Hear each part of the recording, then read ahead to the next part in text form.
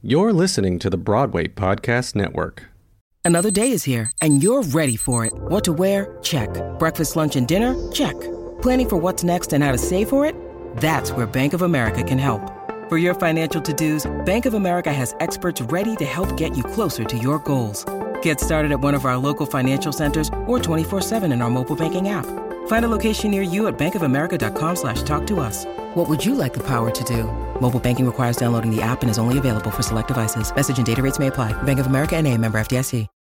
When you need mealtime inspiration, it's worth shopping Kroger, where you'll find over 30,000 mouth-watering choices that excite your inner foodie. And no matter what tasty choice you make, you'll enjoy our everyday low prices, plus extra ways to save, like digital coupons worth over $600 each week. You can also save up to $1 off per gallon at the pump with fuel points. More savings and more inspiring flavors make shopping Kroger worth it every time. Kroger, fresh for everyone. Fuel restrictions apply.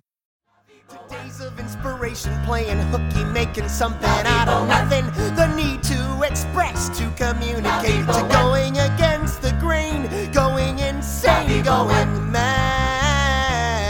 Hi, I'm Andrew Childs, and welcome to 50 Key Stage Musicals, the podcast, a companion piece to the Routledge Press publication 50 Key Stage Musicals, which is available for purchase by going to routledge.com or clicking the link below in today's show description. Today's episode focuses on Rent, and with us today is author of that chapter, Jordan Dragutsky. Born and raised in Los Angeles, Jordan grew up surrounded by the entertainment industry and relocated to New York in 2010 after graduating from UC Irvine, BA Drama/minor in Queer Studies. Jordan has assisted in press offices and production/merchandising for over 30 Broadway, off-Broadway, dance, and touring productions. He joined the administrative staff at the New York Film Academy in 2012, and from 2015 to 2020, he served as Senior Department Coordinator for the Musical Theater Department. Jordan is a proud member of SAG-AFTRA with experience working on over 100 TV and film sets. Some credits include The Cobbler, Members Only, and The Marvelous Mrs. Maisel. Hi, Jordan. Thank you so much for being here with me today. Thank you very much for having me. So I'm thrilled to be here. Yeah, I'm excited to talk about, this is a show that I love a lot. Can you just start us off, for those who haven't read the book yet? What makes Rent a key musical? Why are we talking about it today? Well, Rent was very much the first of its kind. It created an insane media frenzy. It transformed musical theater. It was groundbreaking. And it kind of like gave, in the mid-90s, musical theater was kind of at a little bit of a lull. And when Rent came along, it was all of a sudden, bam, like, oh my gosh, musical theater is here. It's now brought back into the forefront of pop culture. And it remained a huge, major success story for, even up until now, but it was on Broadway for over 12 years and broke an intense amount of records in doing so. Wow. Yeah. Do you have thoughts about why, just like based on the content, why were audiences going crazy needing to get tickets to see this show? Well, at the time that Rent came along in the mid-90s, pardon me, Broadway had kind of fallen into a little bit of a boring lull. I don't want to use the word boring. That's not the best word, but it had fallen into repetition. Disney was popular. We had a lot of reviews. There wasn't much by way of new original content, so to speak. Stories about real life people. We had Cats, we had Phantom, we had Miss Saigon. Now these stories, some of them live partially in truth and in reality, but not in a way that Rent really did. Yeah. And when it came along, people almost didn't know what to do with it because they're like, oh, this show, it's using a real band. They're on stage. There's no major set changes. They're talking about real struggles facing people that really currently, still to that time when the show came out, still lived in New York and were still facing those struggles, even though the show is set, 5 to 6 years earlier before its release. Mm-hmm. So it really blasted onto the scene, and everyone was just like, "Oh, this is the new thing to go see." The advance for the show is unbelievable. It broke a lot of box office records, and it was fast tracked to Broadway. Fast tracking, we don't see that happen so much, so to speak. I guess the last time recently that it happened was Hamilton, but Rent opened off Broadway in January, and the Broadway season, all shows usually have to open by the end of April to be eligible for Tony contention.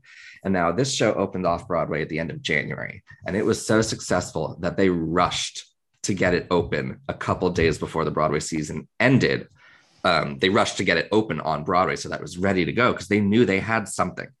They knew that there was something there. And there was a sense of urgency, especially given the fact that Jonathan Larson, the writer of the show, passed away the night before the show started previews off Broadway. He never got to see it open off Broadway. He never got to see it open on Broadway. He won a lot of awards posthumously because of his passing. And I think that actually his death is what really sparked the frenzy. All of a sudden, this new show was bubbling downtown. And then there's a news article that comes out right before the show opens off Broadway saying, "Oh my goodness, the writer of this show died before it even started." And he had been working on it for 7 years. Do you think that in addition to being sort of this, this oasis for theater goers, this something new, something different, something interesting, did Rent also have a pull for people who weren't going to see the theater, who had no interest in Phantom? Yeah. 100%. At the time that Rent had opened, there was I guess you could say the last rock musical on Broadway before Rent was probably The Who. Was probably Tommy, excuse me. And this came out a couple years after that, and there was nothing else around, and it spoke to a generation. Jonathan Larson, this was his goal, even though he didn't see it come to fruition, so to speak. This was his goal early on in life. He wanted to transform the American musical, and he wanted to write a new American musical for the MTV generation specifically. And, if you think about it, he graduated from college, I think, in 1984. That's the height of MTV's new popularity and music videos. And so he knew early on he wanted to write something that would strike a nerve with the people that were watching MTV, with that generation. And he wanted to bring them into the theater and make them sit down and hear a story about real people. That hadn't been done in a while, or ever, really. So we can definitely, the statistics are there, the facts are there. It appealed to the generation he was going after. And I think something that's a little bit tricky with Rent is I don't want to say we've seen it like decline or like beaten to death, but I feel like it has sort of done this incessant loop of non-equity tours, and we've seen the live show on NBC to mixed results. A lot of recent Rent incarnations have opened to very mixed results, and I think that has to do with the fact that it was tied so inherently to the MTV generation. And now that has shifted, that Rent now, maybe starting in 2000, around when it closed off on Broadway, we were already seeing the decline of the MTV generation or the shifting of it. So now the show sometimes is thought of as almost dated. And when it first came out, we were like, oh no, this is never going to feel dated, so to speak. But, it's starting to veer into that. And I think it does have to do with the changing of pop culture specifically. Do you think, is there a future for Rent as a period piece, or is there a reinvention for Rent that you could predict in the future? Absolutely. Jonathan Larson was, in a sense, a protege of Stephen Sondheim's. And I think that 150% he would be behind the idea of reinvention and new interpretations, similar to how Sondheim, up until his death, encouraged that of his works. And so I do think there is room for that. And I hope that in the future, we're going to see more new productions of Rent and see it done different ways. The thing is with the recent incarnations, the recent off-Broadway run, the national tour that's out right now, the live film version, they're still, I found them still trying to hold on to the original aesthetic and vibe of Rent. Mm-hmm. Even the tour that's out right now, if you look at photos of it, it is Rent as you saw Rent in 1996. Okay. It is still the same logo, same set, possibly the same direction. I'm not sure if Michael Greif is still coming in or not, but it is still, in a sense, the same show. And I think they're falling under the mindset of if it ain't broke, don't fix it. But also, let's show people how transformative and amazing this show was. It's kind of like saying, let's go see The Lion King right now and see if it still strikes the same nerve. Does that make sense? Yeah. Do you think that Lion King is a show that has dated and aged in a similar way? I think I actually only recently saw it for the first time about 3 or 4 years ago. And I said to myself, while I was in the theater, I was like, if I saw this when it came out in the late 90s, it probably would have hit me a lot more. Okay. It would have wowed a little bit more. I could see how back then it was so transformative. Do you think because the impact of that show, because other shows have done similar things since then, does that have anything to do with that sort of losing its impact, its wow? I'm not sure. Okay. That's the best answer I can give for that. I think at this point, it has more to do with the cultural shift and how we look at things than the show not changing. Okay. I think it more has to do with how people are raised looking at their cell phone screens now. They're not raised watching music videos on TV anymore. We're staring at screens nowadays, and we're not looking and encountering with people in the same way that we used to.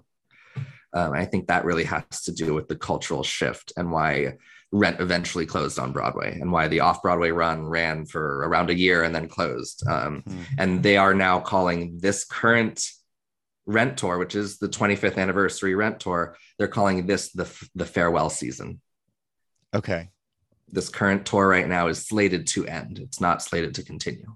Which perhaps that just means, we need to put this button on it for someone to come in and do a redesign, do a restaging, Absolutely. Do a reimagining. Mm-hmm. And there have been attempts, and I think that Rent isn't going anywhere. There's no way. It is such a strong piece of material that I do believe, just like we saw The Color Purple come back, it came back roaring. And Color Purple originally wasn't a huge blockbuster success. But then when that revival came in, it came back with a mighty, mighty, mighty roar. And I do think that Rent will eventually see that happen. Okay.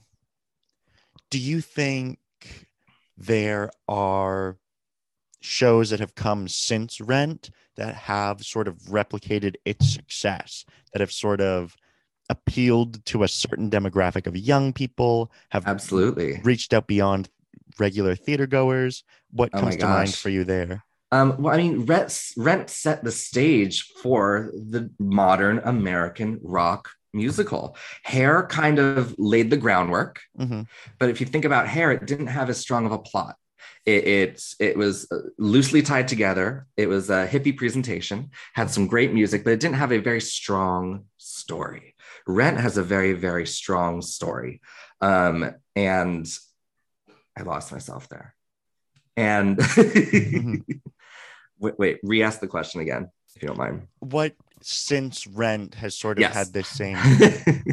So Rent laid the groundwork, and all of a sudden we started to see a flurry of new rock musicals coming in. In 1998, we had Hedwig and the Angry Inch, which played off-Broadway downtown for a couple of years, and it was a huge smash success, and it didn't even leap to Broadway. It leapt from off-Broadway to movie. And the movie ended up developing a cult following similar to the way that Rent's original run developed a cult following. Rent is a cult musical. It fits perfectly in that category of a niche musical about a story, and it developed a strong following. People ran in droves to see Rent, and it was everyone. It wasn't just the high society of New York, it was everyone.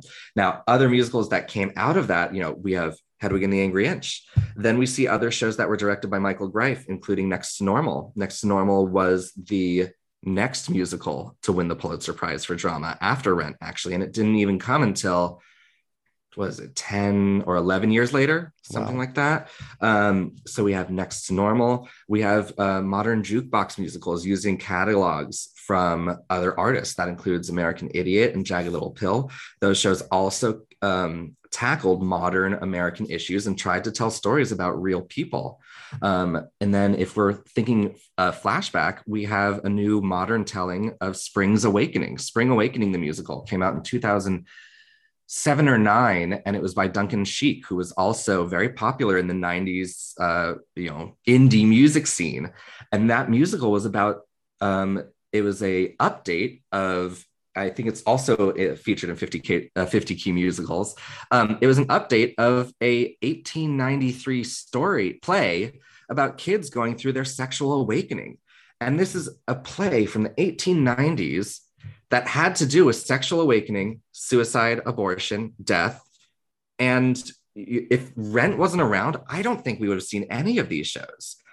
I don't think these writers would have thought that it was okay to tell these stories on the stage.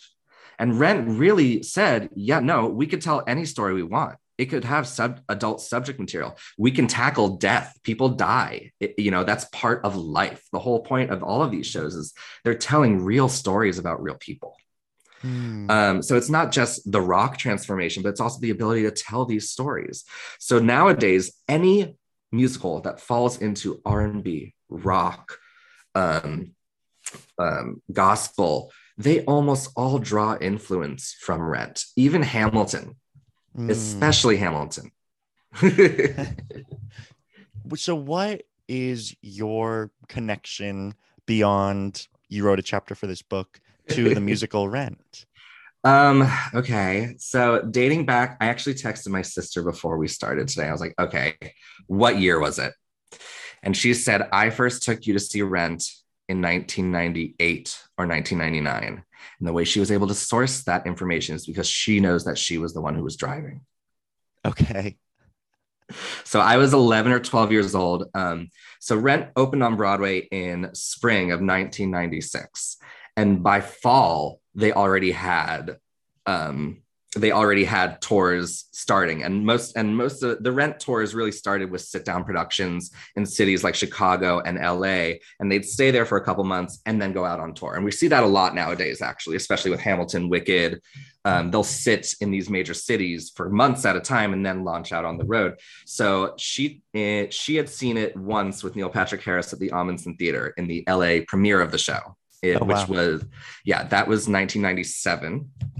And then Rent actually started having multiple tours. I don't know if you remember that, but when Rent first launched, they launched one tour and then they were like, no, this show is so successful, we need another tour. Nowadays, we have several Broadway shows that have multiple national tours going. And Rent maybe was one of the first shows to do that. I'm not 100% sure. I know Cats eventually, I think, had more than one tour going at a time, but Rent had two national tours going called the Angel and the Benny tour, named after characters in the show. Those were the first two tour names. I know at one point there was, I think, a Mimi tour. Okay.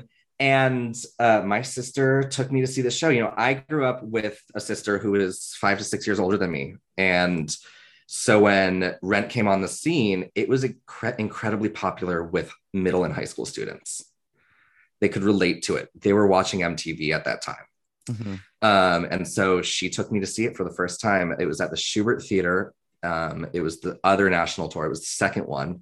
The Shubert Theater no longer exists in Los Angeles. It was a theater that was built into an office building in the 70s. It opened with Follies and it closed 15 years ago. Rent was one of the last shows to play there, actually. I think the Kiss Me Kate revival was the last show to play at that theater.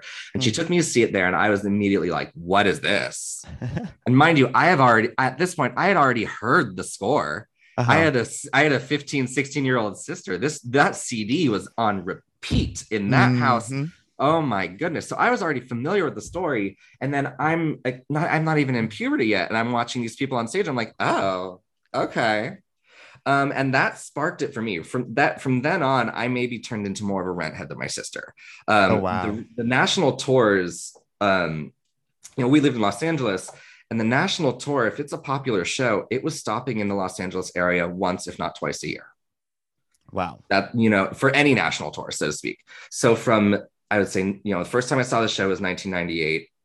Between 1998 and when I moved to New York in 2010, I saw Rent, I couldn't tell you how many times, definitely more than 10 or 15 times. And I saw it at a total of 7 or 8 touring venues in the Los Angeles and Orange County area.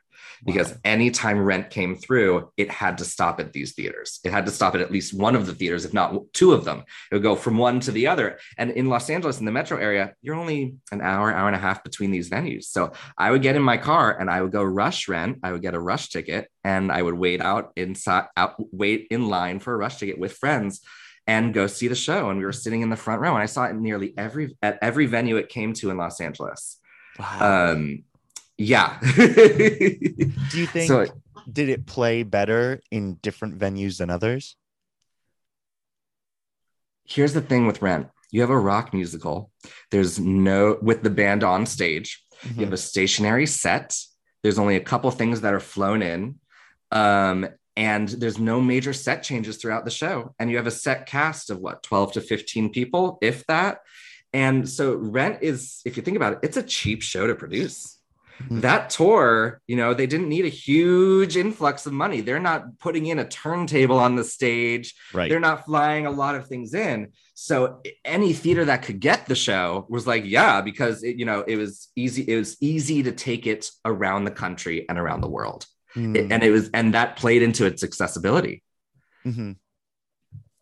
Hey guys, it is Ryan. I'm not sure if you know this about me, but I'm a bit of a fun fanatic when I can. I like to work, but I like fun too. It's a thing. And now the truth is out there. I can tell you about my favorite place to have fun. Chumba Casino. They have hundreds of social casino style games to choose from with new games released each week. You can play for free anytime, anywhere. And each day brings a new chance to collect daily bonuses. So join me in the fun. Sign up now at ChumbaCasino.com. No purchase necessary. VGW. Void where prohibited by law. See terms and conditions. 18+.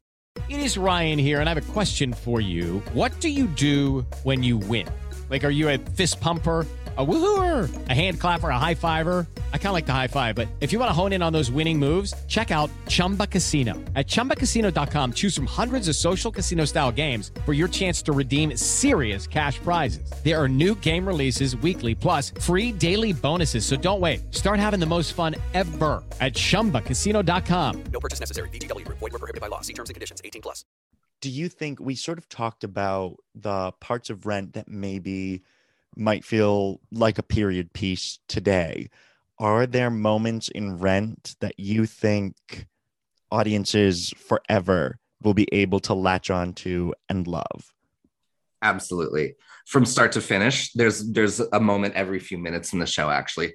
Rent starts with a monologue. And, we have it's a rock opera. So almost the entire show is sung through. There's very few parts of it that are actually scenes with no song.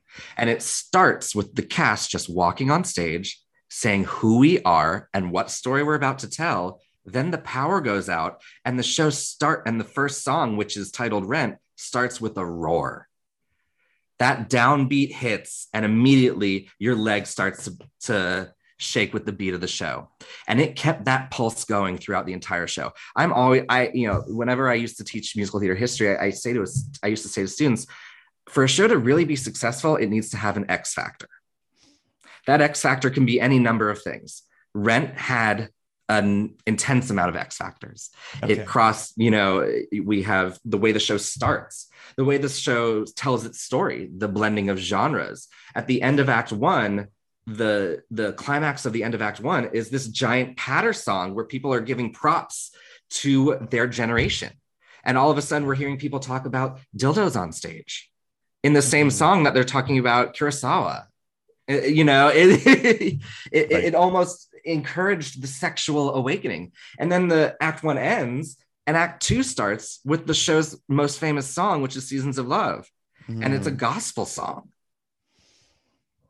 So we are jumping around and we're leaping from X Factor to X Factor. And so, yeah. Do you think if there are listeners out there who maybe are not so familiar with Rent, how would you recommend getting into this show, familiarizing yourself?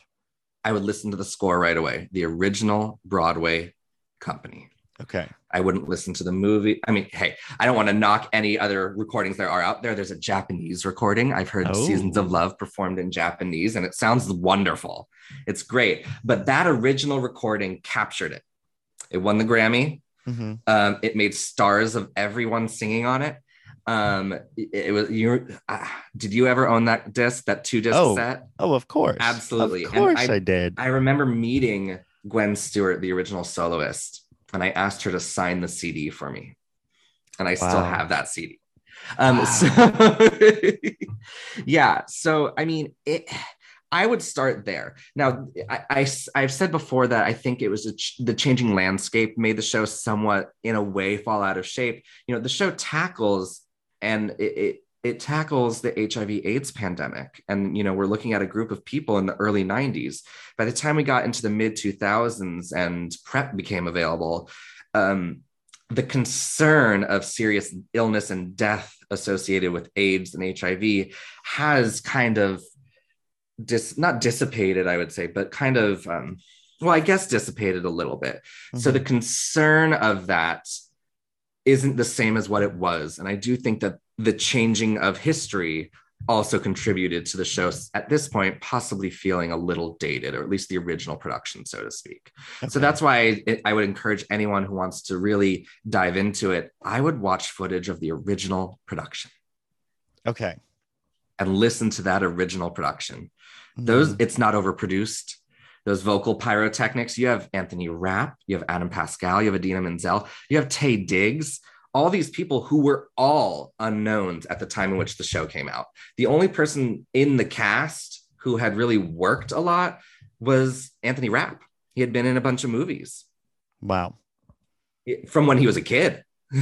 Oh, right. But yeah, from when he was in the Babysitter's Club. Isn't that what it was called? Or Adventures in Babysitting? Oh, yeah. Yeah. Yeah. As a little teenager. That's right. So everyone else was unknown. It threw them into the limelight. These people were doing photo spreads. They were doing major magazine publications while they were still off Broadway, before the show even opened on Broadway. We're falling down some rabbit holes here. Yeah. Do you have this is a tough one. Do you have a favorite song in Rent?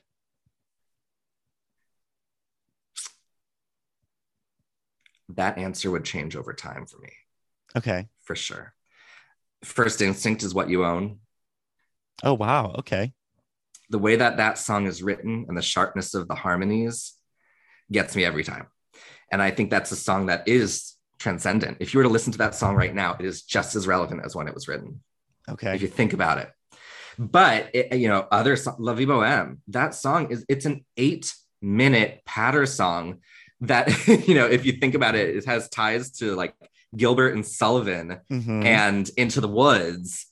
But they're giving, that song, for anyone who doesn't know the show, La Vie Boheme is this whole sequence at the end of Act 1 where the entire ensemble has just left one of the lead's performances and they're now in the Life Cafe, which no longer exists, but it used to be a respite for artists and bohemians in Alphabet City, in the East Side, in the East Village. And that whole sequence is a celebration, a counterculture, and the things that teach us and transform us and make us think. And it specifically wanted to capture currently what was going on. Think about all the things that are mentioned in that song. So that whole sequence and storytelling in it is wonderful because you have this huge celebration and it's 8 minutes long and a lot of story happens in this sequence, even though it's a celebration of pop culture, and counterculture. just as much. So that whole sequence really wows me. And that has always, the show starts with a downbeat and boom, boom, boom, boom, boom, you're into the show. And that goes straight on until the last time the entire ensemble goes, Viva la vie bohème, to the Bohemian life. And then intermission. And then intermission. And all of the action that happens in that first act, it's all in one night. Act 2 is the next day or a week later, moving into that new year, and takes place over the course of a new year. How do you measure the life and love? If you think about it, Act 1, there's an intense amount of exposition.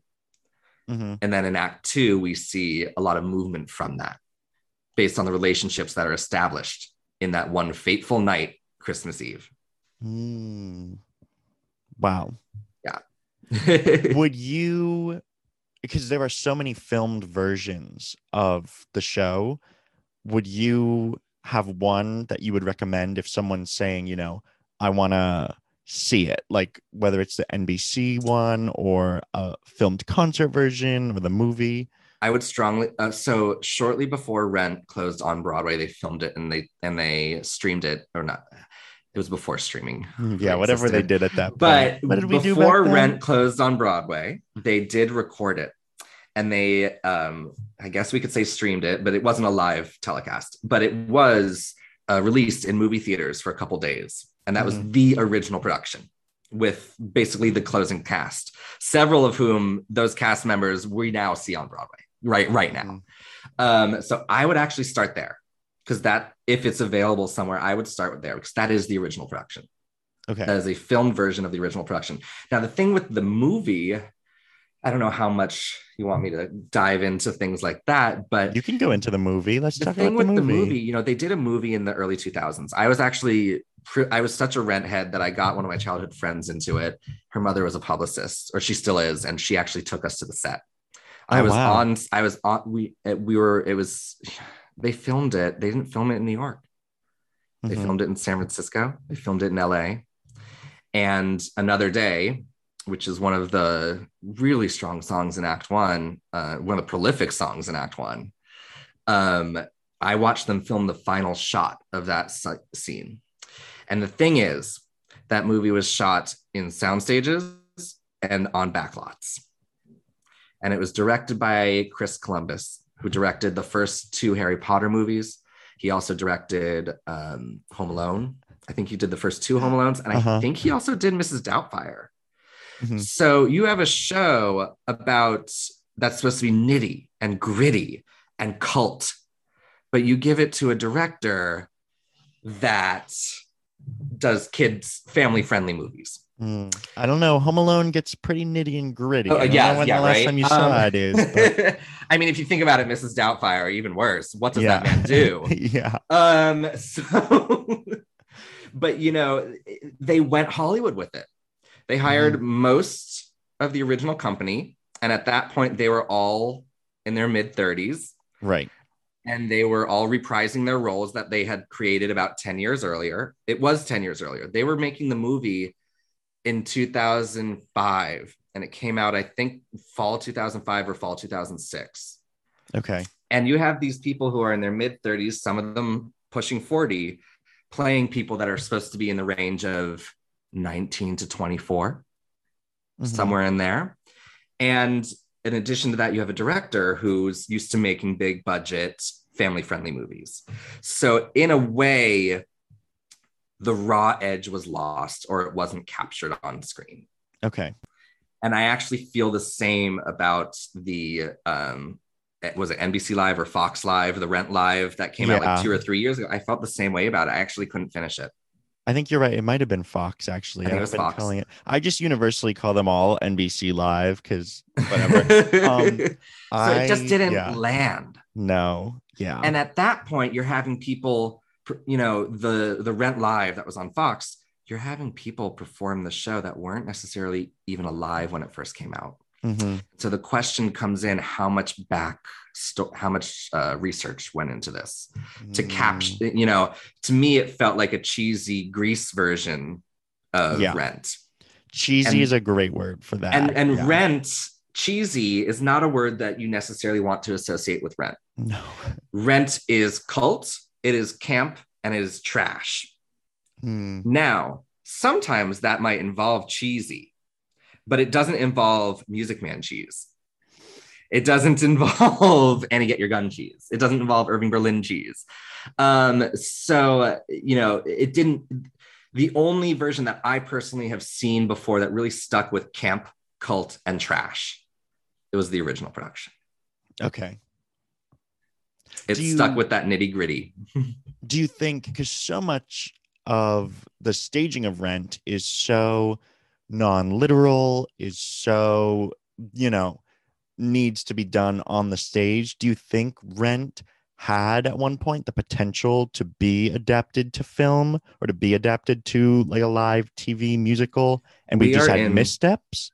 We are in 2022 right now, and Lin-Manuel Miranda has just created a movie musical version of Tick, Tick, Boom, which is a Jonathan Larson musical. It's autobiographical, and it's a show that Jonathan Larson wrote about himself, and he was trying to get it workshopped and produced up until he started working on Rent.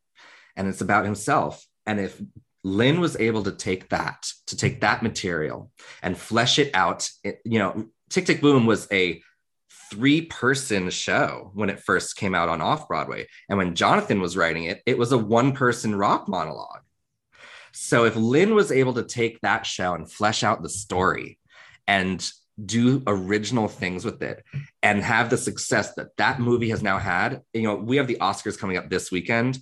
Tick, Tick, Boom is nominated for multiple Oscar awards. A Jonathan Larson musical that he never saw come to life is now an Oscar nominee. And it's because someone had original ideas in terms of how to tell that story and flesh the story out. And it's watching that movie really makes me have faith that there is a life a life beyond for Rent. There is potential there, especially for a show that has so much juice in it and so much meat.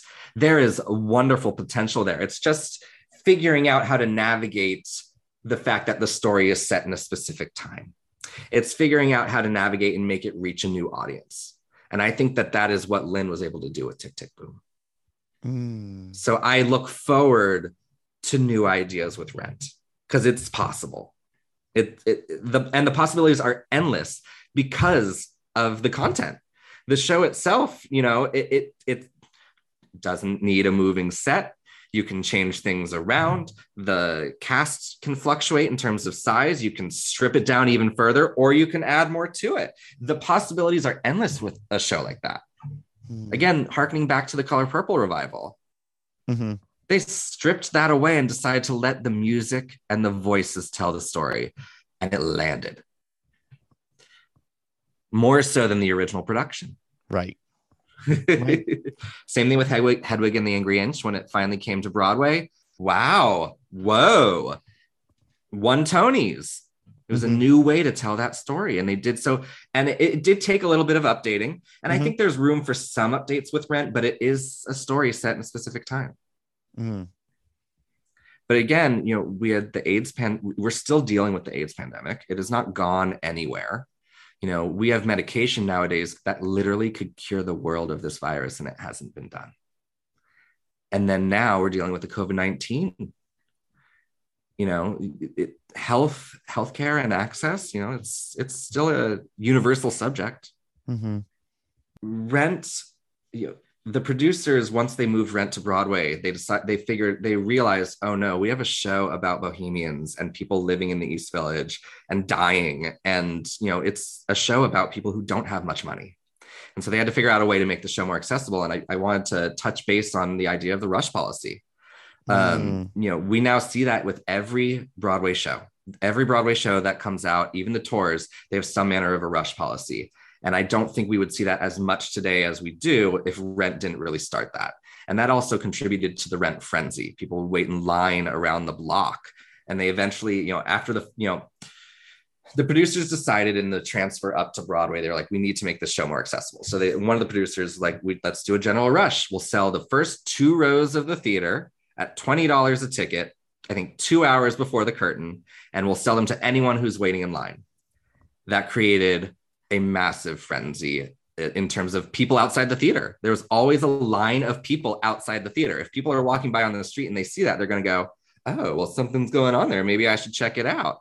It also helped build momentum inside the theater. If you have the most rowdy fans sitting in the front 2 rows and the people sitting behind them, they're going to be like, oh, okay, these people are super into it. Yeah.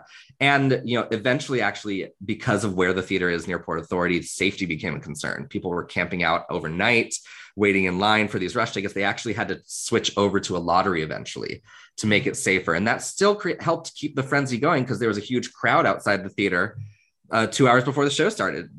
The cast isn't even there yet. And now we're seeing that to this day with shows like Hamilton and Book of Mormon, making theater accessible for a new audience, for people who wouldn't be able to afford the price of a normal ticket. And I really want to touch base on that because Rent transformed that. And they did it on tour too. I rarely paid the normal price of a ticket to see Rent when I was a teenager. Wow. I would get up on the weekends, drive to the theater with friends, and we would sit there with some food and a chair until we could get ourselves a ticket. Wow. And it's huge that, we have to highlight the fact that these were the front rows. These were the good seats. These weren't standing in the back, which even though it's become standard practice to do a lottery, to do a rush, that is still not standard practice, Correct. Yes. Nowadays, some rushes are partial view off to the sides. I saw 6 a couple weeks ago.